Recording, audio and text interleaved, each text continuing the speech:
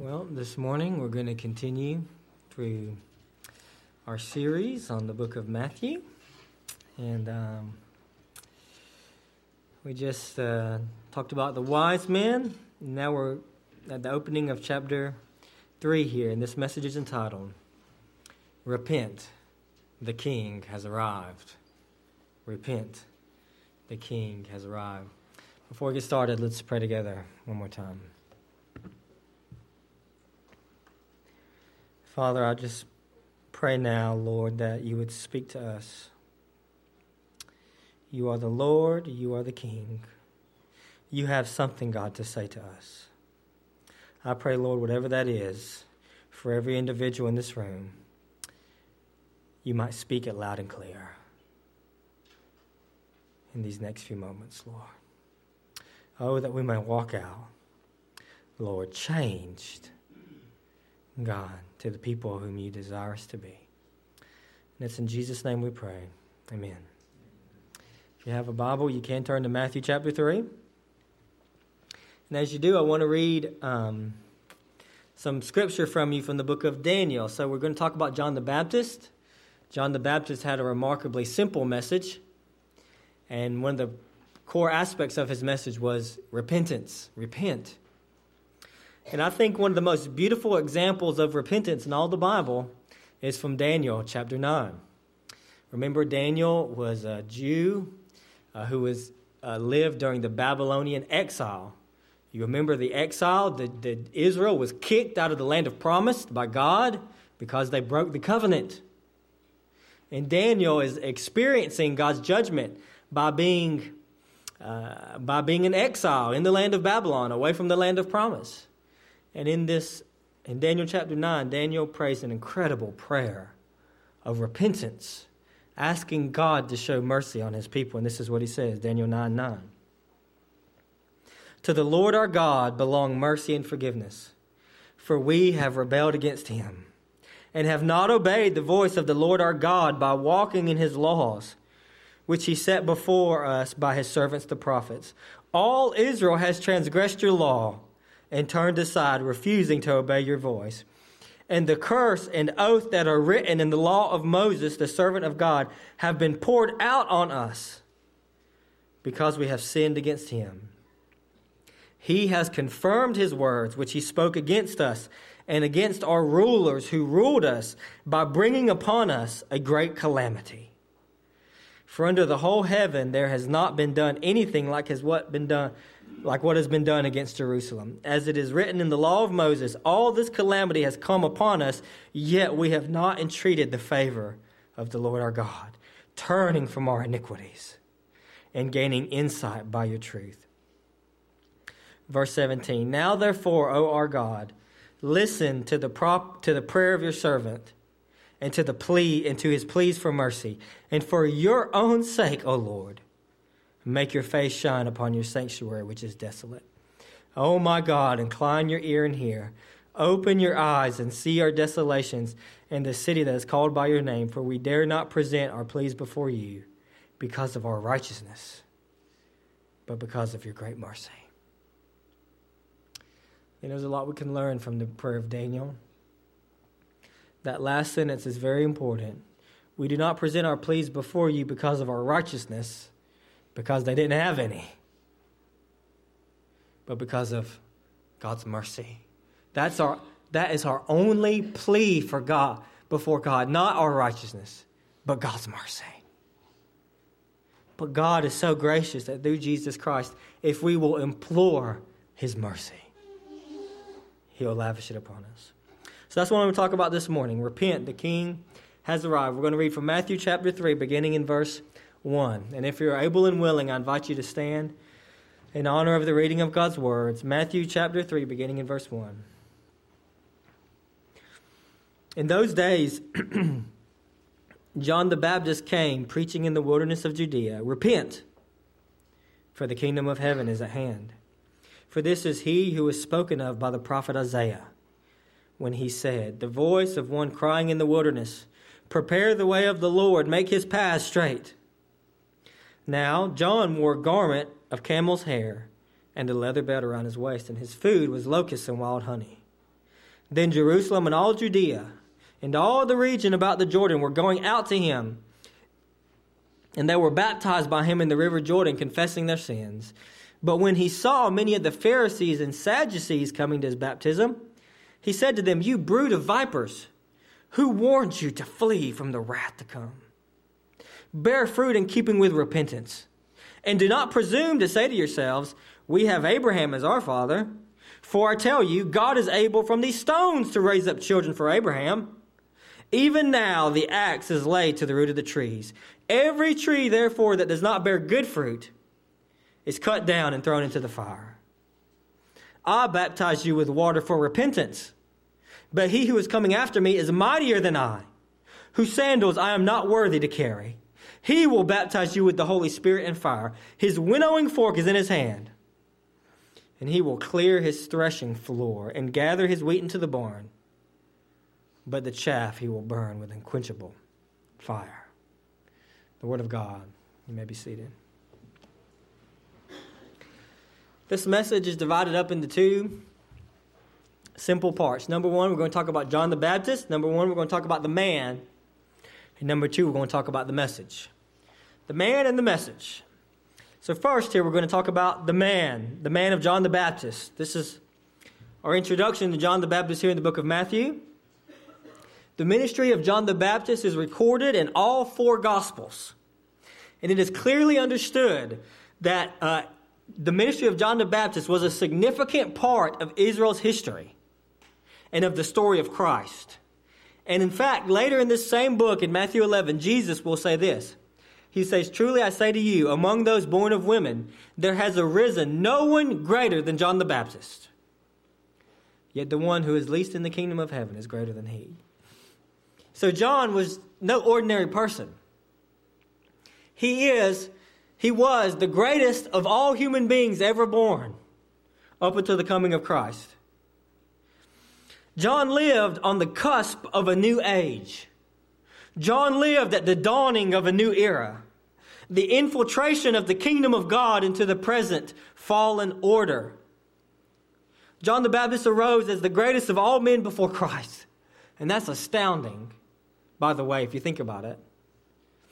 And another part, it says that John, it was the Elijah that was to come. And there's a prophecy about that, which we're going to read in a little bit.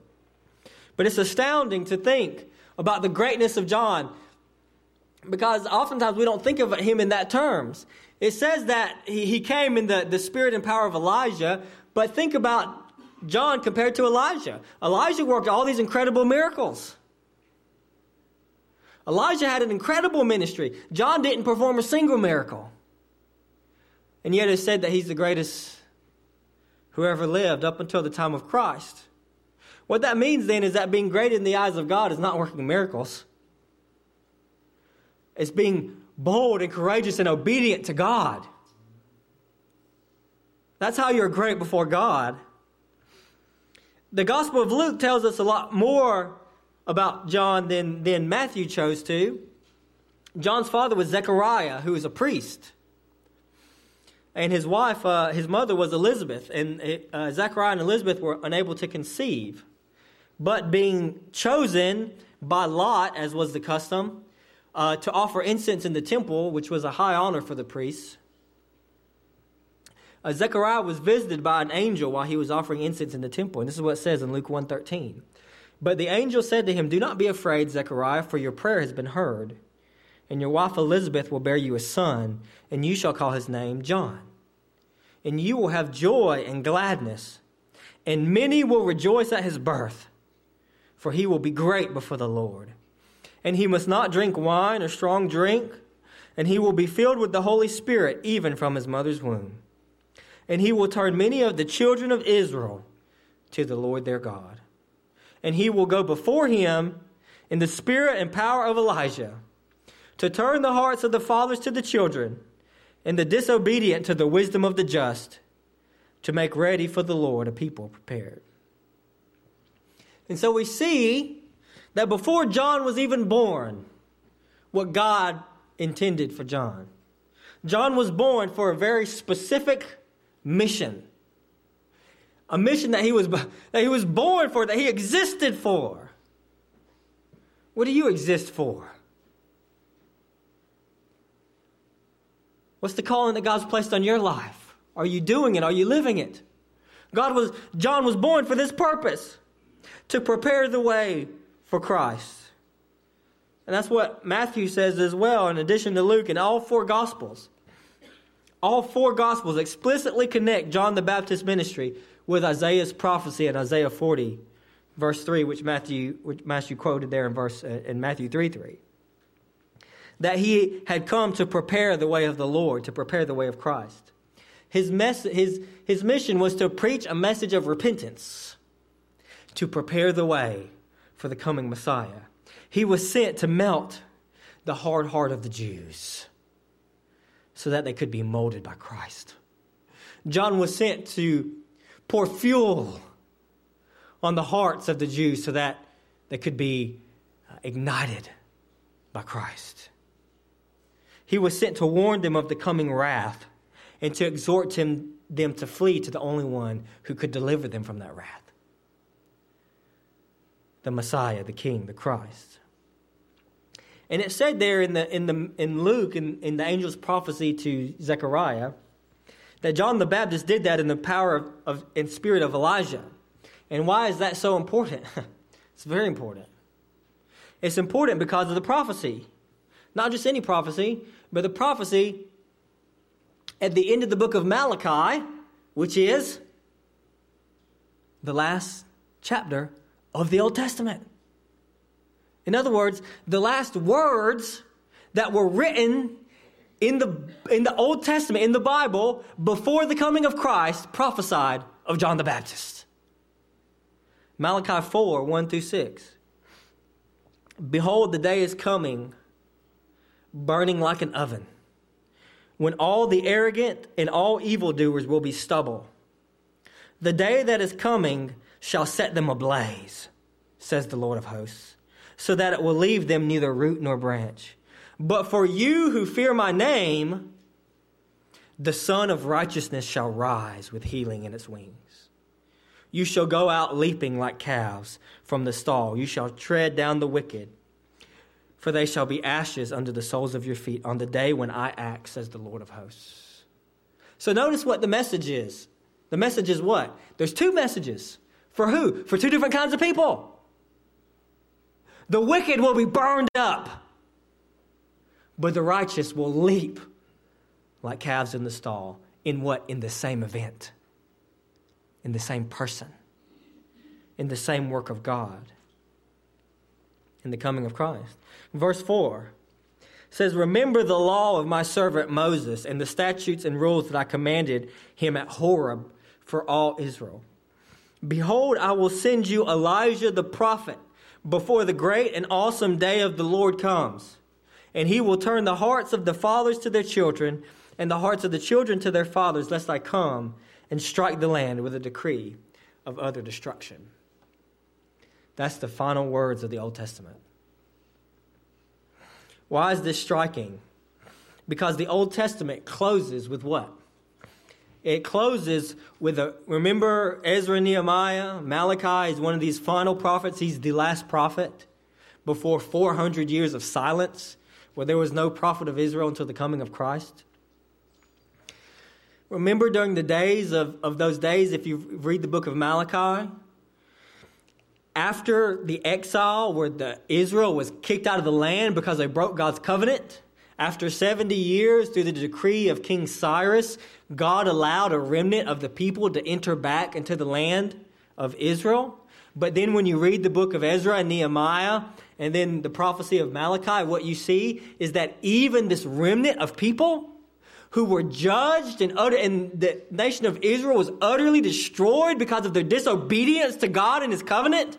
And even after the judgment of God and his wrath poured out from the destruction of Jerusalem, and even after his faithfulness in bringing back a remnant after 70 years, they come back into the land. And what do? They're still disobedient. And the prophet Malachi prophesies of a day when the Lord would act. And he would act in two ways. there would be those who fear his name, that an Elijah would come who would turn the hearts back to his people, their people back to their God, and the rest will be destroyed. And that's how the Old Testament ends, a prophecy of destruction.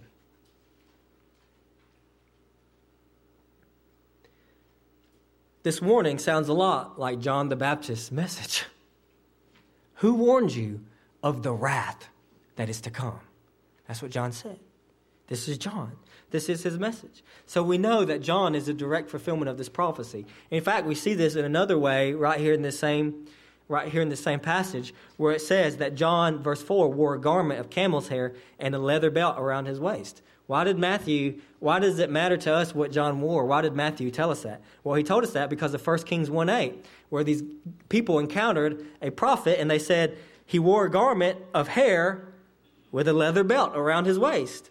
And he, I think that was King Ahaz, said, it is Elijah, the Tishbite. John wore the same thing Elijah wore. Why? Because John was saying, I am he. I am the Elijah that is to come, to turn the hearts of the fathers back to their children, lest God strike the land with a decree of utter destruction.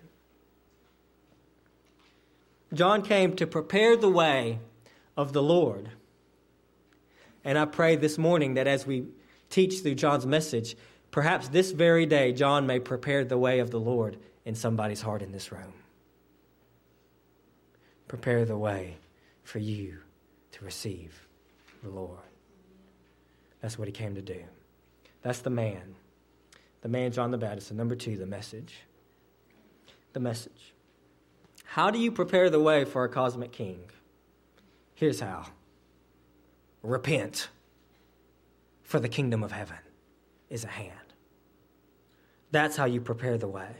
Repent. It's a very important word. It's worth discussing at length.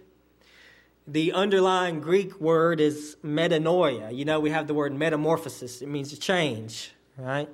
Metanoia. The Greek in the most basic sense, it means a change of mind, right? It means a change of mind. So the bare minimum of what John is saying is that in the way to prepare for the coming king requires a change of mind. A change of mind about what? Well, a change of mind about everything. About the way you think, about the way you act, about the way you live, about your attitudes, about your beliefs, about your behaviors. To change your mind in view of the coming king. A change of mind about what and who your life is about who calls the shots in your life. A change of mind about everything. Repent, turn, change. That's what the word means. But it's evident also from the whole context and from the Old Testament background out of which John is certainly speaking, because John would have been profoundly familiar with the Old Testament, including passages like the Daniel 9 passage that we've read and other things like that. He would have known the Old Testament background about the call of God to repent and to turn. That it's more than just a change of mind. The repentance that John is talking about is not just a mental exercise, but it involves the totality of one's being, one's heart, one's mind, one's thoughts, one's affections.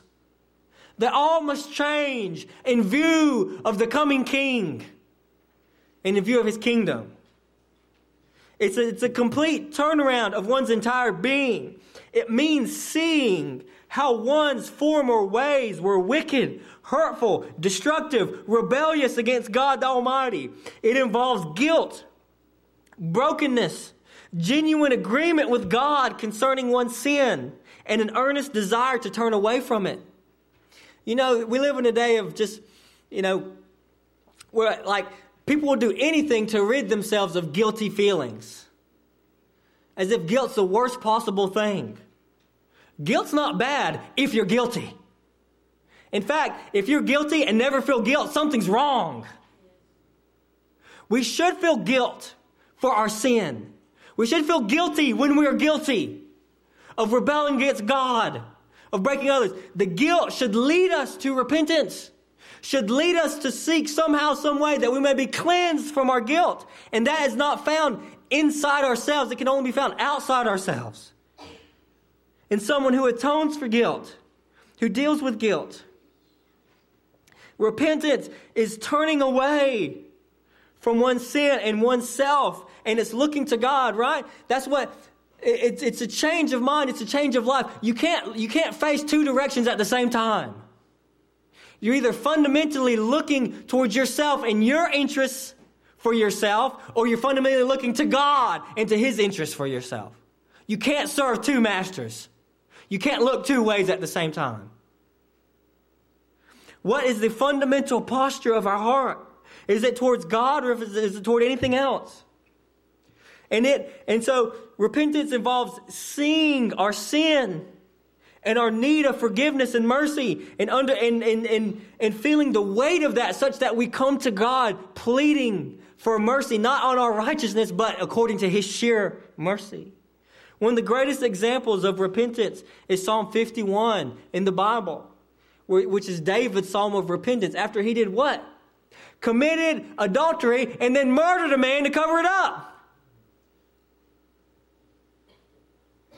What does a man who did that have to say to God? This is what he says, Psalm 51:14. Deliver me from blood guiltiness, O God. O God of my salvation, and my tongue will single out of your righteousness. O Lord, open my lips, and my mouth will declare your praise. For you will not delight in sacrifice, or I would give it. You will not be pleased with burnt offering. The sacrifices of God are a broken spirit. A broken and contrite heart, O God, you will not despise. You see, David knew that at the end of the day, there was nothing that he could do to make right what he had done. All he could do was plead for mercy from God.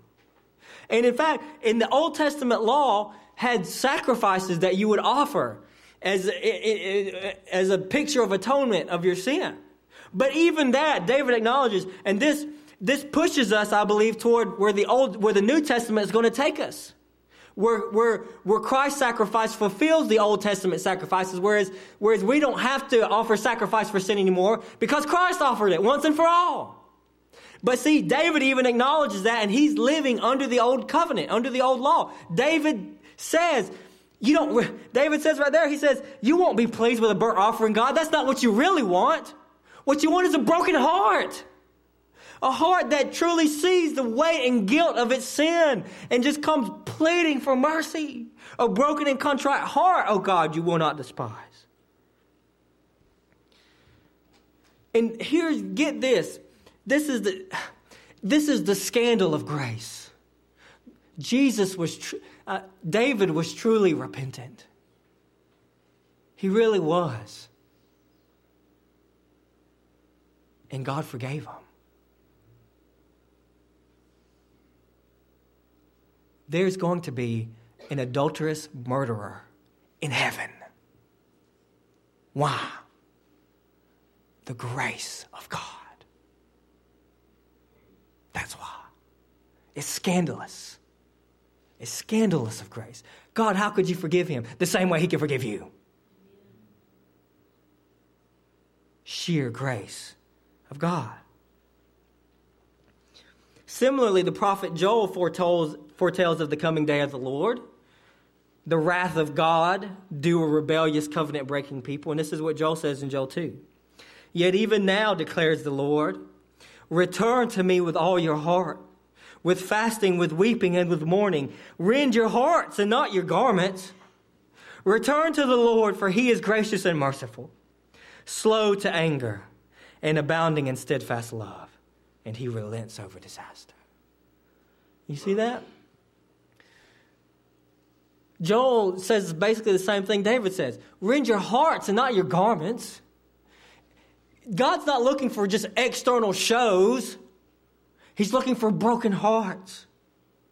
People that feel the weight and guilt of their sin and come pleading with God for mercy. And David said, a broken and contrite heart, oh God, you will not despise.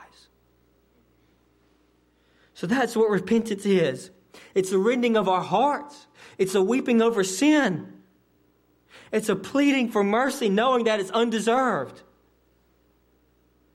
But the glory of it is that a broken and contrite heart God will not despise. Even an adulterous murderer. or anyone else who truly repents and turns to God and pleads with him for mercy. So repent, John says. He says repent. Why? For the kingdom of God is at hand.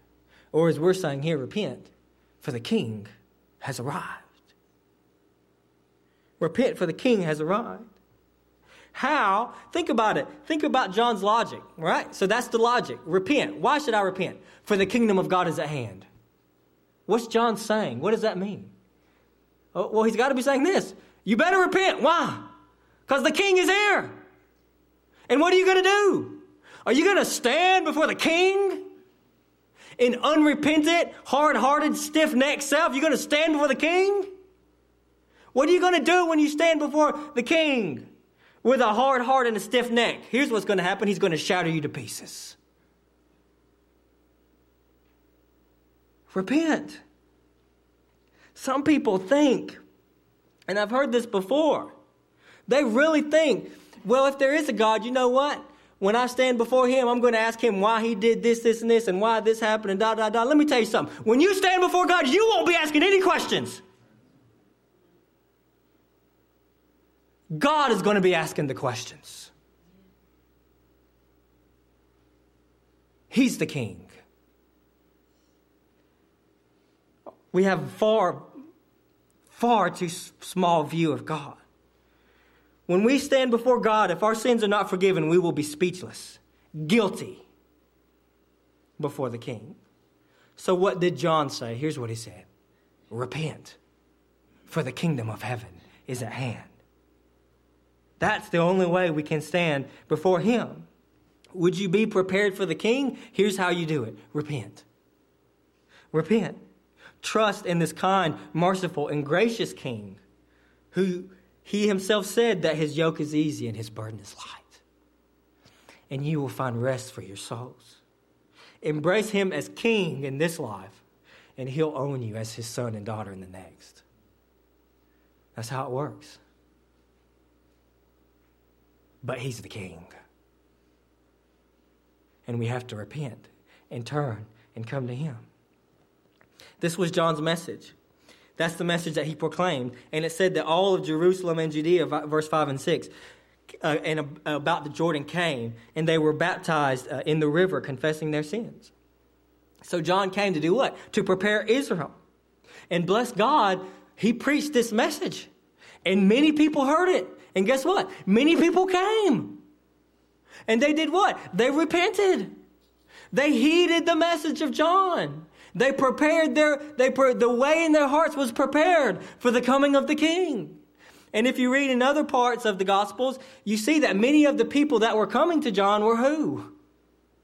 The prostitutes, the tax collectors, the people in society that the more uppity people were saying, those sinners over there. Well, guess what? It was those sinners over there who were doing what? Who were being forgiven.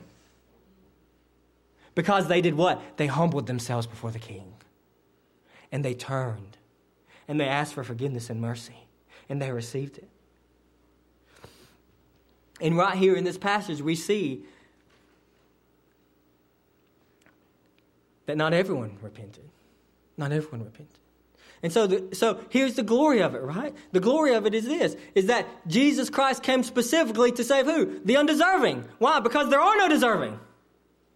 But Jesus said, I came not for the sick. I came not for the healthy, but for the sick. I came not for the righteous, but for sinners.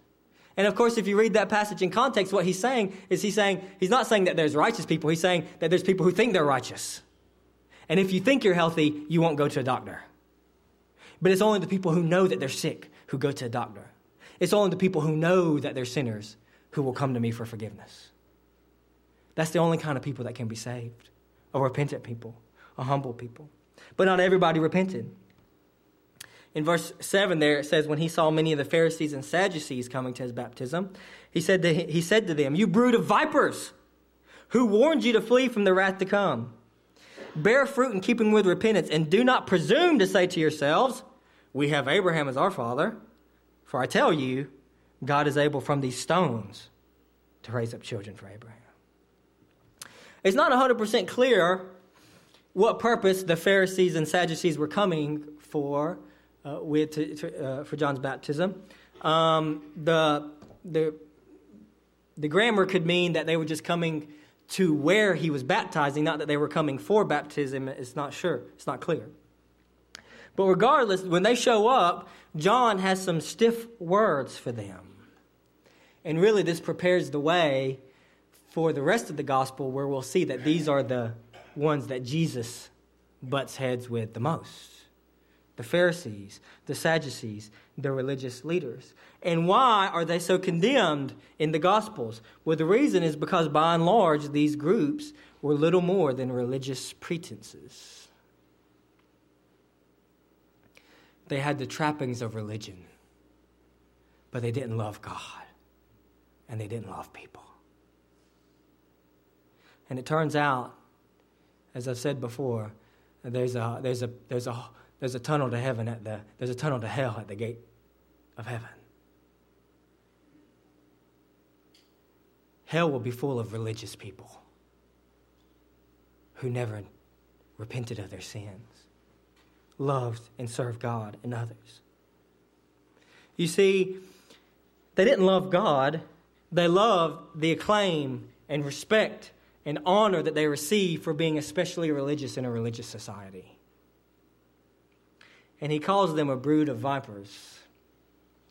And it turns out 2,000 years ago, being called a snake still wasn't a compliment.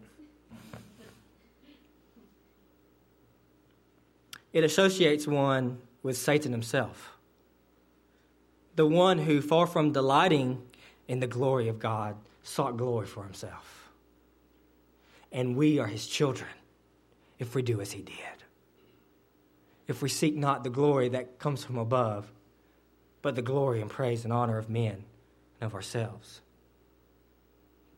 Far from having a humble heart of repentance, they look condescendingly on others. Externally, they proclaim true religion, but inside their hearts were dark as smut.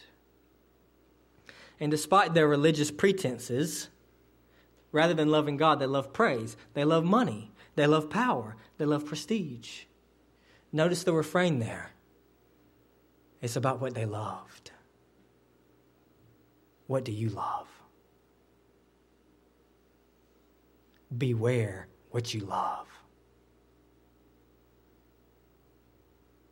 Bible says, love the Lord your God with all your heart, all your soul, all your mind, and all your strength. You can only love one thing with that kind of love.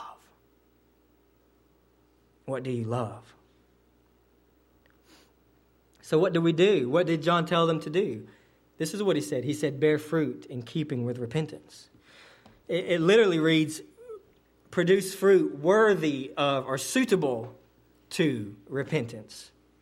There's a certain type of life that repentance demands. There's a certain type of life that accords with repentance. And that's what the Christian life is. That's what the Christian life is. Repentance is not something that you just do one time. Being a Christian doesn't mean you have a one-time religious experience. Being a Christian means that every day you wake up and you repent of your sins and you believe in Jesus Christ. That's what being a Christian is. That's the ultimate ground of assurance. The way I know that I'm saved is not because I had a religious experience a long time ago. The way that I know that I'm saved today is that I woke up today and repented of my sins and said, God, forgive me, and God, help me, and God, help me love you today with all my heart, soul, mind, and strength. That's how you know that you're saved today, is you woke up today and repented of your sins and believed in the Lord Jesus Christ. The Christian life is the repenting life. It is a heart of continual, humble acknowledgement of one's sin and an active turning away from that sin to Christ in faith. And such a heart then is evidenced, John says, by a life that bears fruit in keeping with repentance. There is a life that is manifestly the repenting life. Let me tell you something. People who look at your life from the outside, do they know you as a repenter? Do they know you as someone who is quick to acknowledge their faults and quick to confess their sins and mistakes and legitimately tries to honor the Lord better in those areas of their life? Are you known as a repenter in your life? Bear fruit, John says, in being worthy of repentance. You see, many of the Jews thought that just because they were Jews, that they were God's chosen covenant people, that they would be fine. That they would be fine because their name was on the genealogical list of Abraham. And oh, the people who think that they're going to be fine because their name is on a church membership roll somewhere. But as John told them, he tells us this very day, God can raise up names on a church membership roll out of these stones. Bear fruit in keeping with repentance. Why? Because the King has arrived. He says, who warned you to flee from the wrath to come? Wrath is coming because the King has arrived. And that's the final part there in verse 11 and 12. John says, I baptize you with water for repentance, but he who is coming after me is mightier than I, whose sandals I am not worthy to carry. He will baptize you with the Holy Spirit and fire. His winnowing fork is in his hand, and he will clear his threshing floor and gather his wheat into the barn. But the chaff he will burn with unquenchable fire. You see, Jesus said John was the greatest man to ever be born. And you know what John said? John said, the man who's coming after me, I'm not worthy to carry his sandals. What does that tell you about Jesus Christ?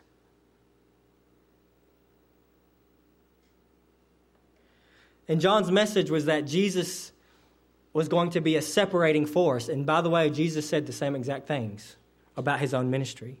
He would baptize with the Holy Spirit and fire. It's not 100% clear whether fire goes with the Holy Spirit, as in one baptism, or whether it's talking about two separate baptisms, one of spirit and one of fire for, in judgment. It's hard to say for sure. But John tells us this important reality, that the King and his kingdom will be a separating force. Jesus, when he came, remember there's a part where Jesus said, I did not come to bring peace, but a sword. And it's true. That's what Jesus did. Jesus, John says, is a threshing fork. And they would harvest the grain, but all the heads of the grain would be mixed with the chaff, the stuff that you don't want. So they'd go on a hilltop, and they'd pick up the grain, and they'd throw it up into the air, and the wind would blow away the chaff. But the grain would fall to the ground, and they'd gather it. And Jesus said, my ministry is like that. John the Baptist says Jesus' ministry is like that. He's going to separate the wheat from the chaff. The wheat goes into the barn. The chaff goes into the fire.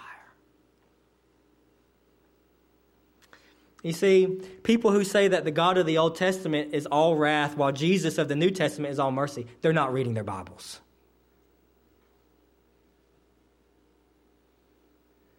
God has been the same yesterday, today, and forever. Go read the Old Testament. It's the same. God's the same. Those who humble themselves and turn and come to him pleading for mercy, God is mighty to forgive. Those who harden their hearts, who go on about doing whatever they want to do, who don't acknowledge and feel the weight and guilt of their sin, they're destroyed. That's what the Bible says. So John's message is relevant for today, and with this I close. Repent, for the kingdom of heaven is at hand. That's the message. It's so simple. It's so simple. All you have to do is repent. The King is coming. He came one time already. And now is the time of patience where the message of the gospel goes out into all the world. Repent, repent. The King has come. And the King's coming back. He's coming back. But if you don't repent before he comes back, then it'll be too late. So repent. He's a kind and he's a merciful King, and he offers full citizenship into his kingdom if you come and surrender to his gracious rule. And I pray that you would today. Let's pray.